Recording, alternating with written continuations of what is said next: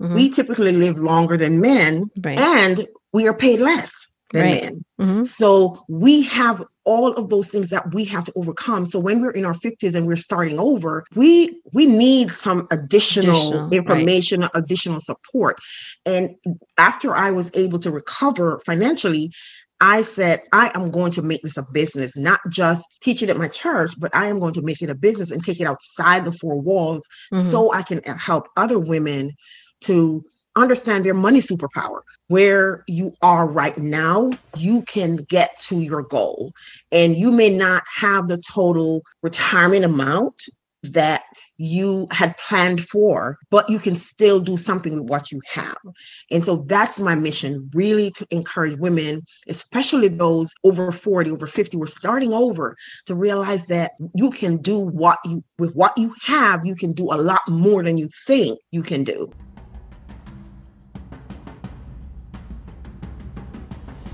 Welcome to Gladiatrix.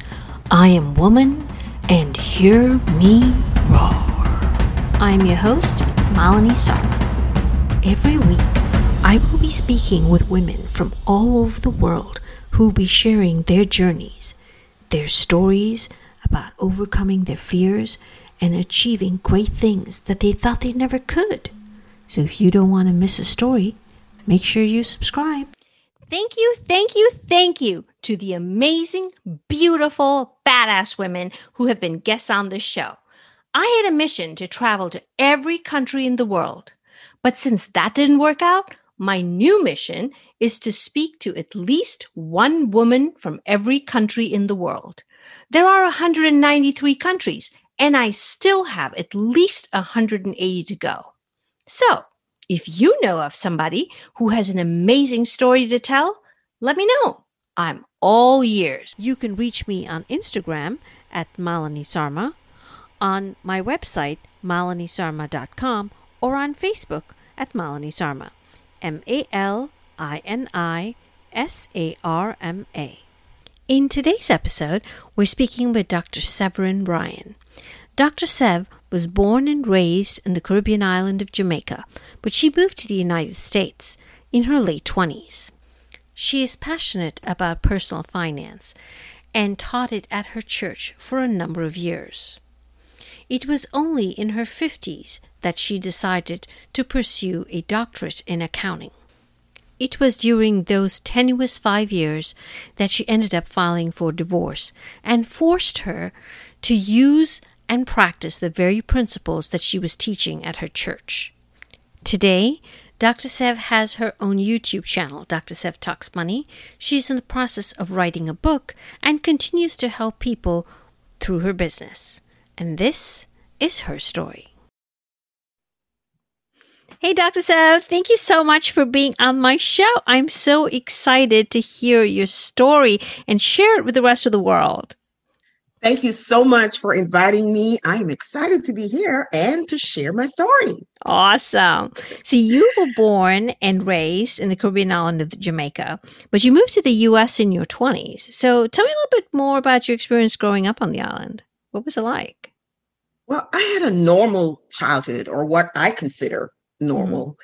Going to school and church, hanging out with friends, eating fresh fruit like mangoes and bananas from my tree in the backyard, catching crawfish in the river behind my house, just a normal childhood. So looking back now, I realize that we did a lot of things that would be considered dangerous because we'd be on the street, at night, hanging out with our friends, walking to your friend's house down the street. And now you can't even do that because it is really, really dangerous. But I had a pretty normal, fun childhood. So were you an only child? Did you have like siblings? Yes, brothers and siblings. sisters? Yes, I have brothers and sisters. Yes. Okay, so you were busy, and that was a time. That was a time when I remember growing up. It's like you'd be out till it was dark. I mean, yes. There was no television, and cell phones or anything like that. So it was more about you had to find friends to play with and keep yourself occupied. So it was a different kind of fun, right? Yes. It made you creative because you didn't have all of those distractions, electronic distractions. True. So you, in order to have fun, you had to be creative to come up with games. I mean, we played all kinds of games. Hopscotch, marbles, all those fun climbing things. Trees, climbing trees, yes. Going swimming, climbing the neighbors' trees and picking their fruit. Yep. And getting in trouble for that. That was the thing. Yes. That was when you got into trouble, when you were playing ball and the ball hit and broke the neighbor's, window, or you plucked the fruits from their tree and you had to run because they were chasing you. Yes. Those were the days. Yes, those were the days. But today, you're building your own business and you're actually helping people understand finances. But growing up, is that what you wanted to do? What did you want to do? What were you dreaming about? I wanted to be a teacher.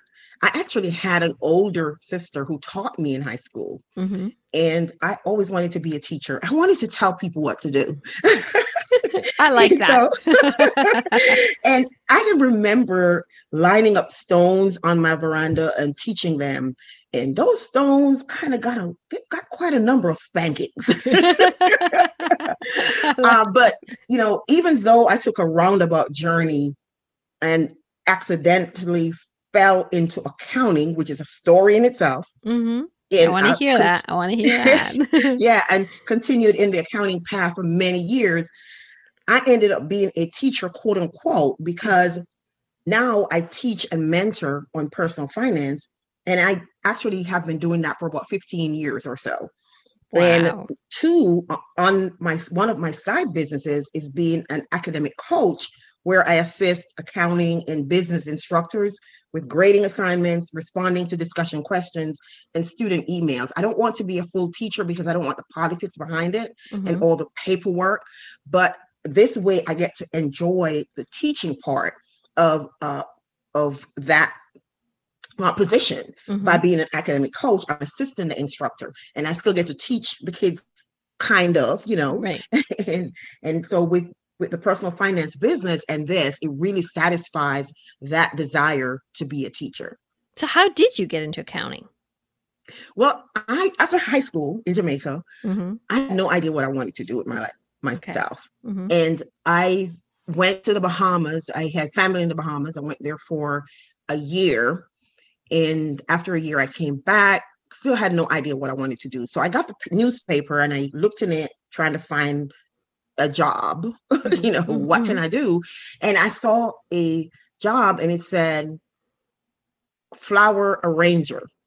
I had no idea what that meant, but it was a job. It was open.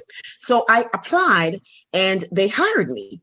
And so I was learning around their back, in the back, learning how to arrange flowers. And one day the lady that handled the accounting was out sick. And the owner, knowing that I had passed my O-levels accounting, called me in an office and told me she wanted me to take over that position. So I went in and I was like, I love this. I love accounting, the analytical part of it. So I went back to taking my A-levels accounting, and that was it. That was history. So from then on, you've been pretty much in the accounting business in some form or another. Yes, in the accounting field in all kinds of capacities. Yes. So you went from, landing into accounting by mistake or by chance, and now you have a PhD. You're Dr. Sev. So how did that happen? Well, I actually started my doctoral journey at 50 years old. I was 50 years old when I started. And this is after I came to the United States. I came to the United States, I was 29, I want to say. Okay. And I actually went to a technical school because I didn't understand the educational system. I didn't understand what it took to be an accountant here. And when I found out it was going to be clerical jobs, I said, that's not really what I want. So I went back to the 2-year college, the community college, and I got a scholarship, what they called that at the time, 2x2, where they covered your scholarship, your classes in the community college. And then when you transfer to the 4-year college, they covered the 2 years there. So I had that kind of scholarship. So thankfully, I didn't have student loans. Mm-hmm. And after I did that and I worked for a while, I decided to apply for a teaching position at a school. By then I was in Georgia. Mm-hmm. And I applied and they told me I didn't have enough credit, so I needed to go back to school. Well, actually, that was after my master's. So I had gotten my master's, my company paid for it, and I applied and they told me I didn't have enough accounting credits. And then I started researching and I realized that, what it requires to teach at the college level. Mm-hmm. And so I said, well, I'll just go ahead and do my doctorate because I can do a lot of things with it. So I started at 50 years old. And after a few stops and starts, I completed it at 56, which is just over 3 years ago. Congratulations.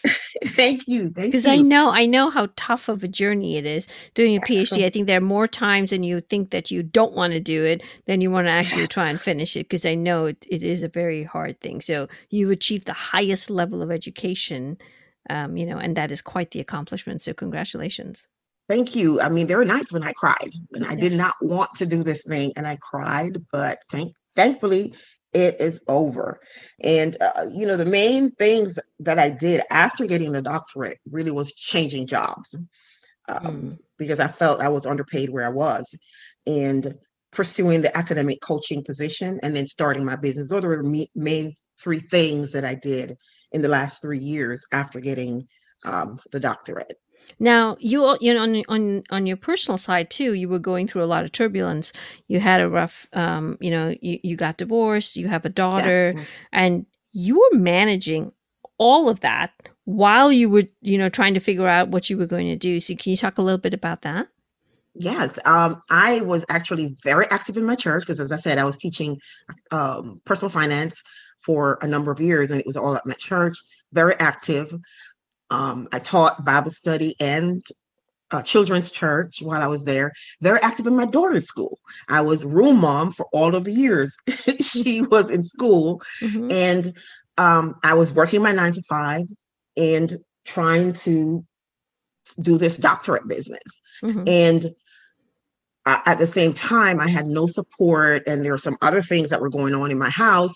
I ended up filing for divorce because it wasn't worth the stress. Mm-hmm. And because I can't fight you at the same time. I'm fighting the world trying to do all these things. And then I'm fighting you too, because I have no support. And there were some other things why I ended up filing for divorce. Mm-hmm. But yes, I still push through. Sometimes I don't know how I made it looking back. Mm-hmm. I couldn't tell you what I did. It was just daily, hourly, pushing forward, doing what I needed to do to make sure I completed the journey. And also wanted to tell my daughter and to show her that when you set your mind to doing something, that you can accomplish it despite the obstacles. And that's one of the things that was in the back of my mind when I wanted to quit, because I didn't want her to see that obstacles caused me to quit. So going through, because I know what a struggle it is.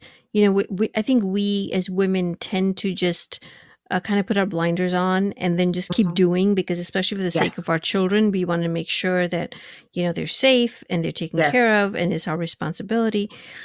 So what kind of a support system did you have, or what did you do, or did you not? I mean, or was it just the daily schedule that kind of kept you going, and, going to church and, watching your daughter and having the routine of, you have to get all these assignments done and, making sure you had enough money? What kind of support system did you have?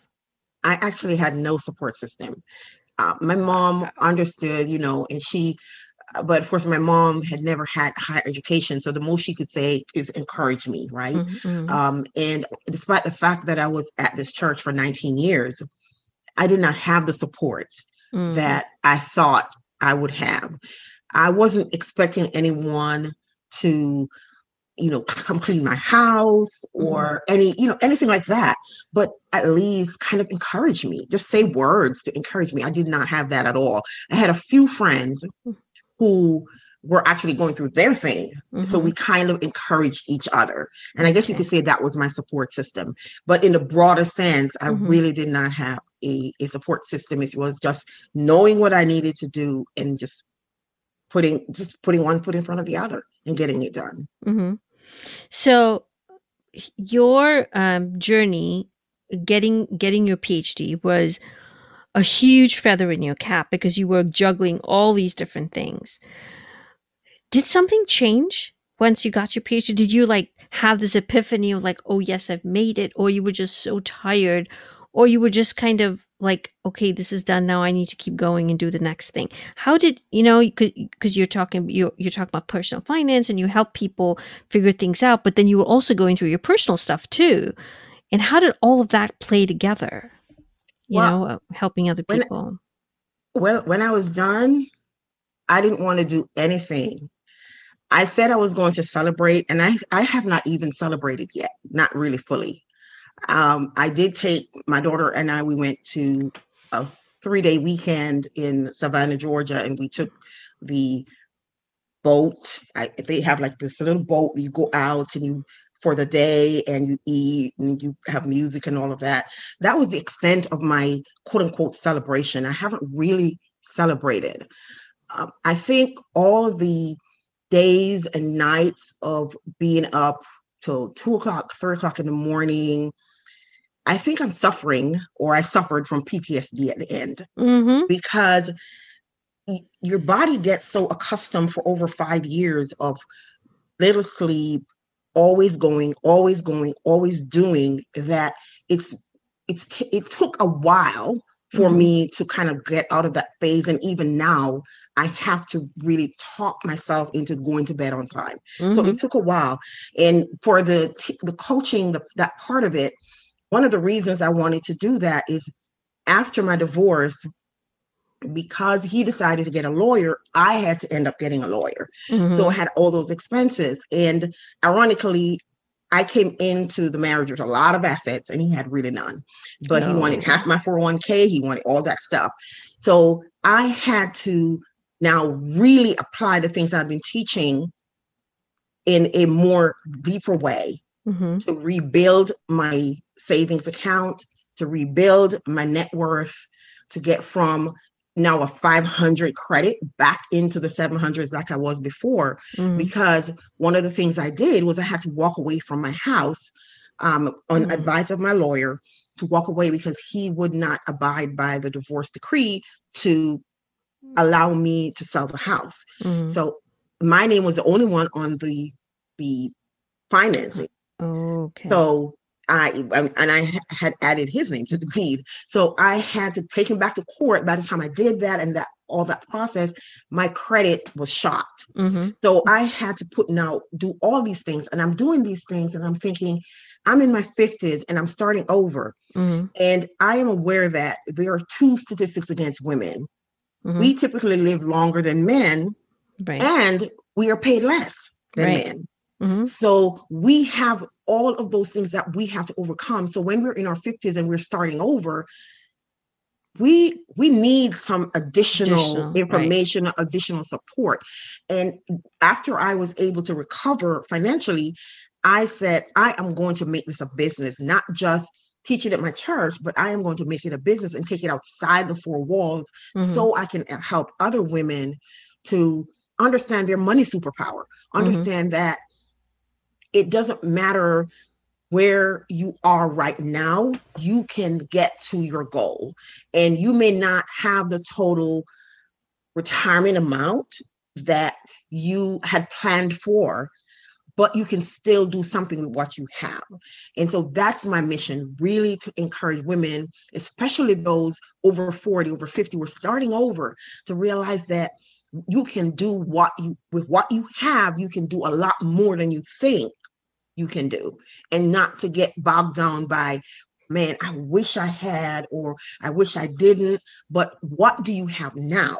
And how can we take that and make the best of it going forward? Wow. That is really commendable, because one, you had to walk away. You came in with so much, so there was no prenup. So of course, those days probably none of us, had a prenup or anything. So, and the way the laws work over here, it's usually 50-50 after you've been together for more than 15 years or something, right? Yes. So now you had to share, or you had to walk away just to keep your sanity, right? Yes. And now you took it from where, like you said, your credit score was shot. Because I see a lot of women my age, and we're on this. I'm a little younger than you, but I'm also in my 50s, and I have seen women not know what to do because they are struggling, because they have no clue, because their husbands took care of everything, Yes. And I have friends who've, lost their spouse, and they had to figure things out, and it was hard. It's hard when you don't want to ask anybody because they think you're stupid. You don't want them to think you're stupid, but at the same time, it's stupid if you don't figure it out, because then you'd be taken for a ride and you wouldn't know how to survive. And that's unacceptable. Yeah, there's a stigma that we attach to money. And I don't know where that came from, but there's a stigma we attach to money, and we make it seem like if I don't have, then I am this awful person. And that's not true. That is not true. Money is simply a tool. And if I don't know how to use a saw or a hammer, then I learn how to use the saw and the hammer. And it's the same with money. It's just a tool. And I would say to anybody that's listening, don't allow what you don't have or what you don't know to shame you into not making an effort to learn about that thing that you don't know. If you don't know about investments, take your time and break it down into bite-sized pieces and listen to podcasts, listen to YouTube videos, get a certifiable person on YouTube, because not everybody shares I listen to some things and I'm like, whoa, where are they coming from with that? So you have to be careful who you listen to. But there's some good podcasts out there that will help you break the information down so you understand if it's investments you want to learn about, if it's saving, how can I save? Learn one thing. Just make it a habit to say, I'm going to learn this one thing this month and I'm going to apply it. And then next month, I'm going to learn something else and I want to apply it. And there are personal finance coaches like I am, or personal finance advisors who are fee-based, who they charge you a fixed fee, and you go in and you have them help you set up a plan. So there are sources out there. There are resources. So I would say to whoever's listening, don't be ashamed of your financial situation. There is nobody except somebody who maybe was born into wealth. That there is, other than that person, there is nobody who has not made a financial decision that was detrimental. Right. We've all done that. We've all gone from a place of, I didn't know, or I made a wrong decision about our money, to now learning about it. So don't be ashamed to seek the help that you need. Okay. No, that's very, very good advice, because I think we tend to not want to tell people because we don't want to be judged. But at the end of the day, you got to take care of yourself. So reach out. And there's so many resources out there. And there are lots of women now starting to get into finance and helping each other out. And I think it's a great space.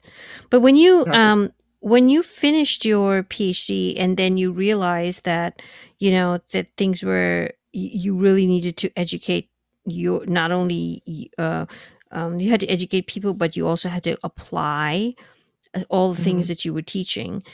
Were you teaching a basic finance, like how to do budgeting and what's a credit card and what's a credit score? Or were you doing something more helping people figure things out? So how did you start your business? Well, I decided, as I got older, that again, to take it outside the four walls of the church. And so I started looking at what can I do to actually make this a viable business? What can I do to make it legal? And this is actually my second business. My first business was a tax preparation business, which I closed down when I started my doctorate because it was just too much on my plate. So I closed it down. But I decided to research and I found a cohort.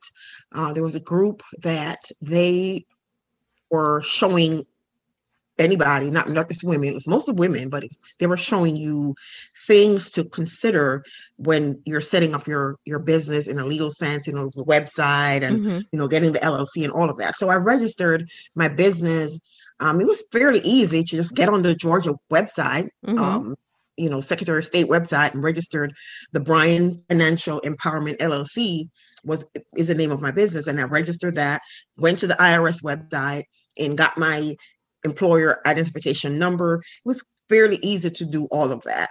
So once I did all of that, then I started the YouTube, trying to share information, because I was with the YouTube, I'm trying to develop the know, like, trust factor. Because when you're dealing with money, people they want to know, they don't want to know what you know. They want to know how you can help them. Exactly. And so I decided to do the YouTube and kind of, which is called Dr. Sev Talks Money, and just share that information. I also do one-on-one coaching with people who wanted to talk about their budgets, who want to talk about student loans, how they can manage their student loans, how they can manage their credit cards, how they can build their credit scores, cash flow management, just general debt management. Those are the kinds of things that I work with my one-on-one clients with. But one of the things, two of the things I want to do in the future is speak to larger women's group. I did that in the church setting, but I want to speak to larger women's group and at conferences, so I can share information on a broader scale. So that's some of what's in the work for me. And I'm working on that as we speak. So when starting the business, because you said, starting getting on the website and just getting your EIN number and forming the LLC was the easy part. What was the hardest part? I think the hardest part was starting, just doing it. Because I said to myself, why would anybody want to hear from me? Why would, what do I have to tell? And that imposter syndrome kicked in and start thinking. Then and it's ironic because you know how when you want to buy a car and you decide, I want to buy this type of car, all of a sudden, everywhere you go, you see that car. It's like everywhere I look, I saw women personal finance coaches. And I was looking at what they were doing and I was thinking, nobody wants to hear from me. There's a Suze Orman. There is all these women. No. And somebody said to me, everybody knows something that somebody else doesn't know. And they said, there are people who know less than you. So those are people. So whatever you know, those people need to know it. So don't let imposter syndrome stop you from starting, because you have your people that are waiting on you. So that was the kick I needed to really start. So that was the hardest part, is just going out there, putting myself out there as this personal finance coach. Who are you to do that? But that was the hardest part of starting the business. So you said you were on YouTube. You've been on YouTube about a year now, right? Yes, 14 months. Congratulations, because I know how hard it is to be on YouTube. So tell me a little bit more about your YouTube experience. What did you find? What did you find about YouTube that you were surprised about?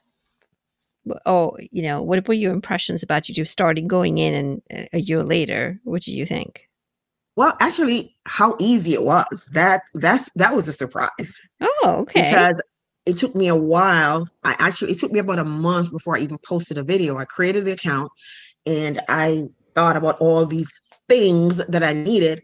And I had a computer that I started with was 7 years old. It was actually falling apart. I mean, it fell because I held it by the top and it separated from the bottom. Yes. And that computer was what I started with. That's it. I didn't start with a microphone. I didn't start with a camera. I used a camera on the computer. So it was very easy to start. One of the things, though, I think is I guess a tough part of it is knowing that you have great content, but knowing that there are people, the way the algorithm works is it can be discouraging when you're sharing something that, the few people that watch, they they are changed by it. It impacts them. And you're hoping more people watch it, but the channels that YouTube seems to push are the ones with 1 million subscribers and 100,000 subscribers and all of that. So for me, I'm just being consistent and I'm going to share because I have to keep in mind, and this is what I remind myself, that I'm not here to necessarily make money. Right. I'm using YouTube to share this information and to build a community of people. Awesome.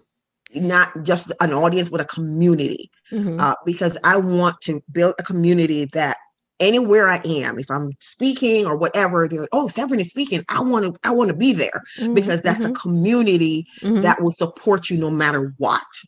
And so that's my goal with YouTube, is really to disseminate the information that I have, personal finance, and my people will find me. Yes. They will find me. Yes, they always say when the student is ready, the teacher will come. So yeah.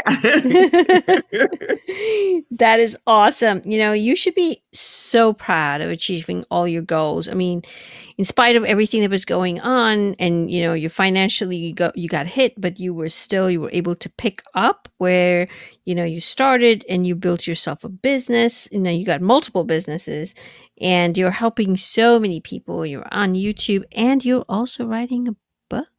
Yes. Awesome. Is it about your life? Do you want to share a little bit about that? Because I know that lots of people are like, ooh, I want to write a book. So yes, I am writing a book.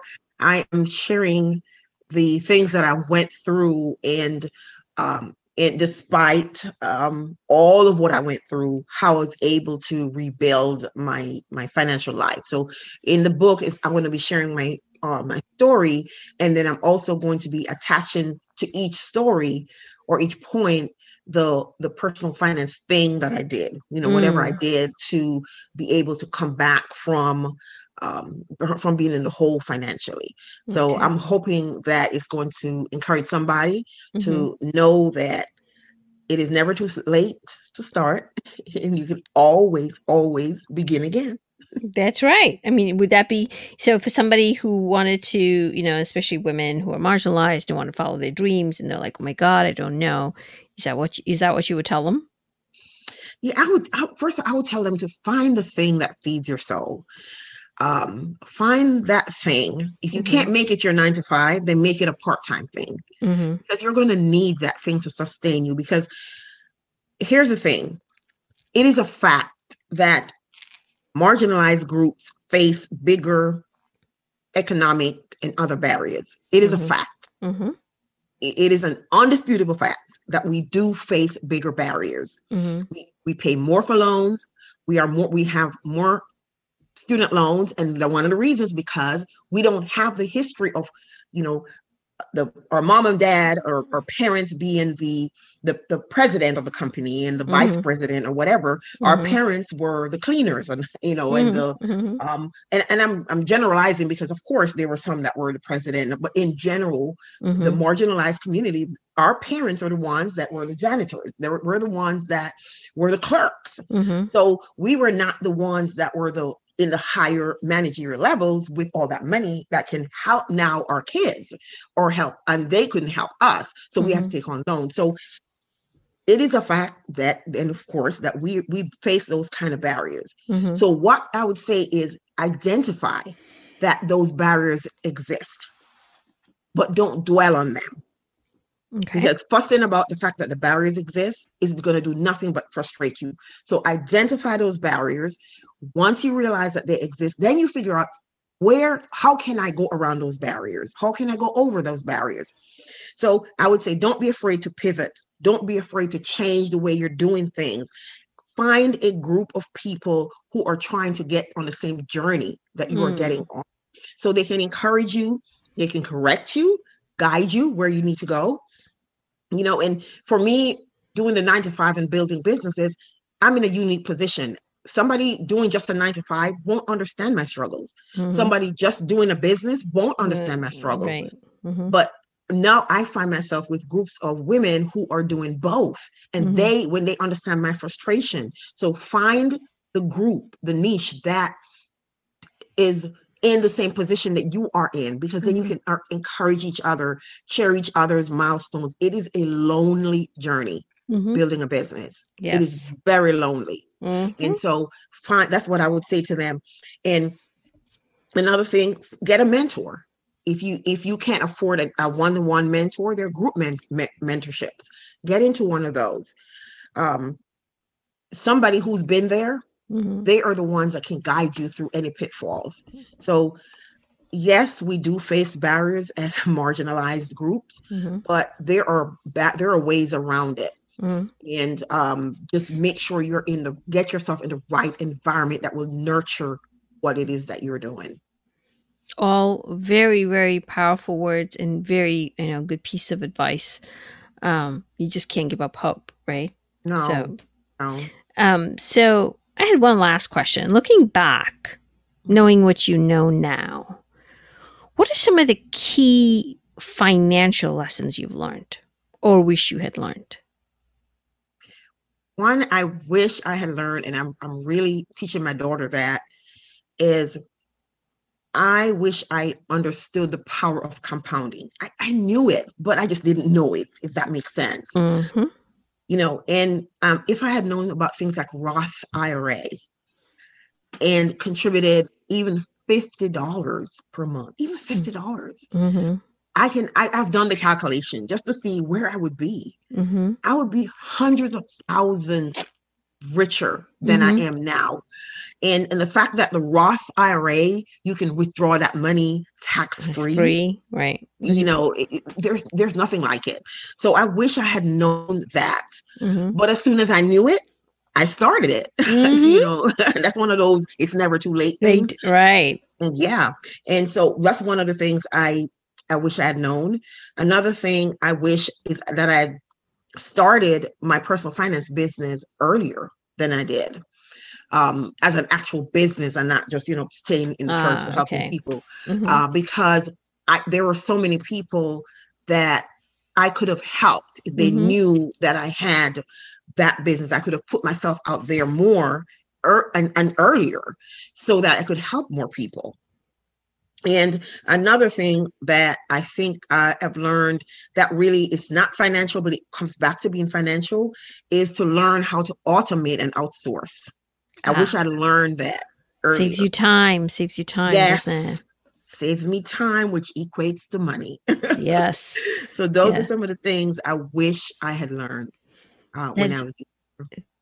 So they're all relevant, even today. Yes. So if somebody's listening and you haven't started a Roth IRA, go start one. Go open it. Yes. It's not hard. So you're on YouTube. Do you also have a website? You want to talk a little bit more about where you're available? People want to get a hold of you, want to see you, want to book a call with you. Where can they go? The easiest thing to do is go to my website, because then all of my other social medias are linked there. And my website is Sev Talks Money. So the SEV talksmoney.com. Awesome. And they can find my YouTube, my Instagram, and all of that through my website. Very cool. Well, thank you, Dr. Sev. I really do appreciate you taking the time today. Good luck on your book, and I will see you on YouTube, because I know you you're on there on Saturdays. No, actually on Sundays. I go live every Sunday afternoon. Okay. Yes, every Sunday afternoon at 7:30 p.m. Eastern time, I go live. And this Sunday, I'll be talking about, I don't know when this broadcast will be published, but I'll be talking about student loans for the next 2 Sundays. And I'll have some guest speakers talking about student loans. Awesome. Well, I'll definitely post it on the show notes. And I really, really appreciate you taking the time today. And I know whoever's listening is definitely going to take away some gems from this, because this has been really good. I learned a couple things too. So thank you. Thank you for having me. I really appreciate it. And I had fun. Oh, me too. Thank you for listening. And don't forget to subscribe. And if you love the show, please leave a review. Just remember, you could be one story away from being inspired.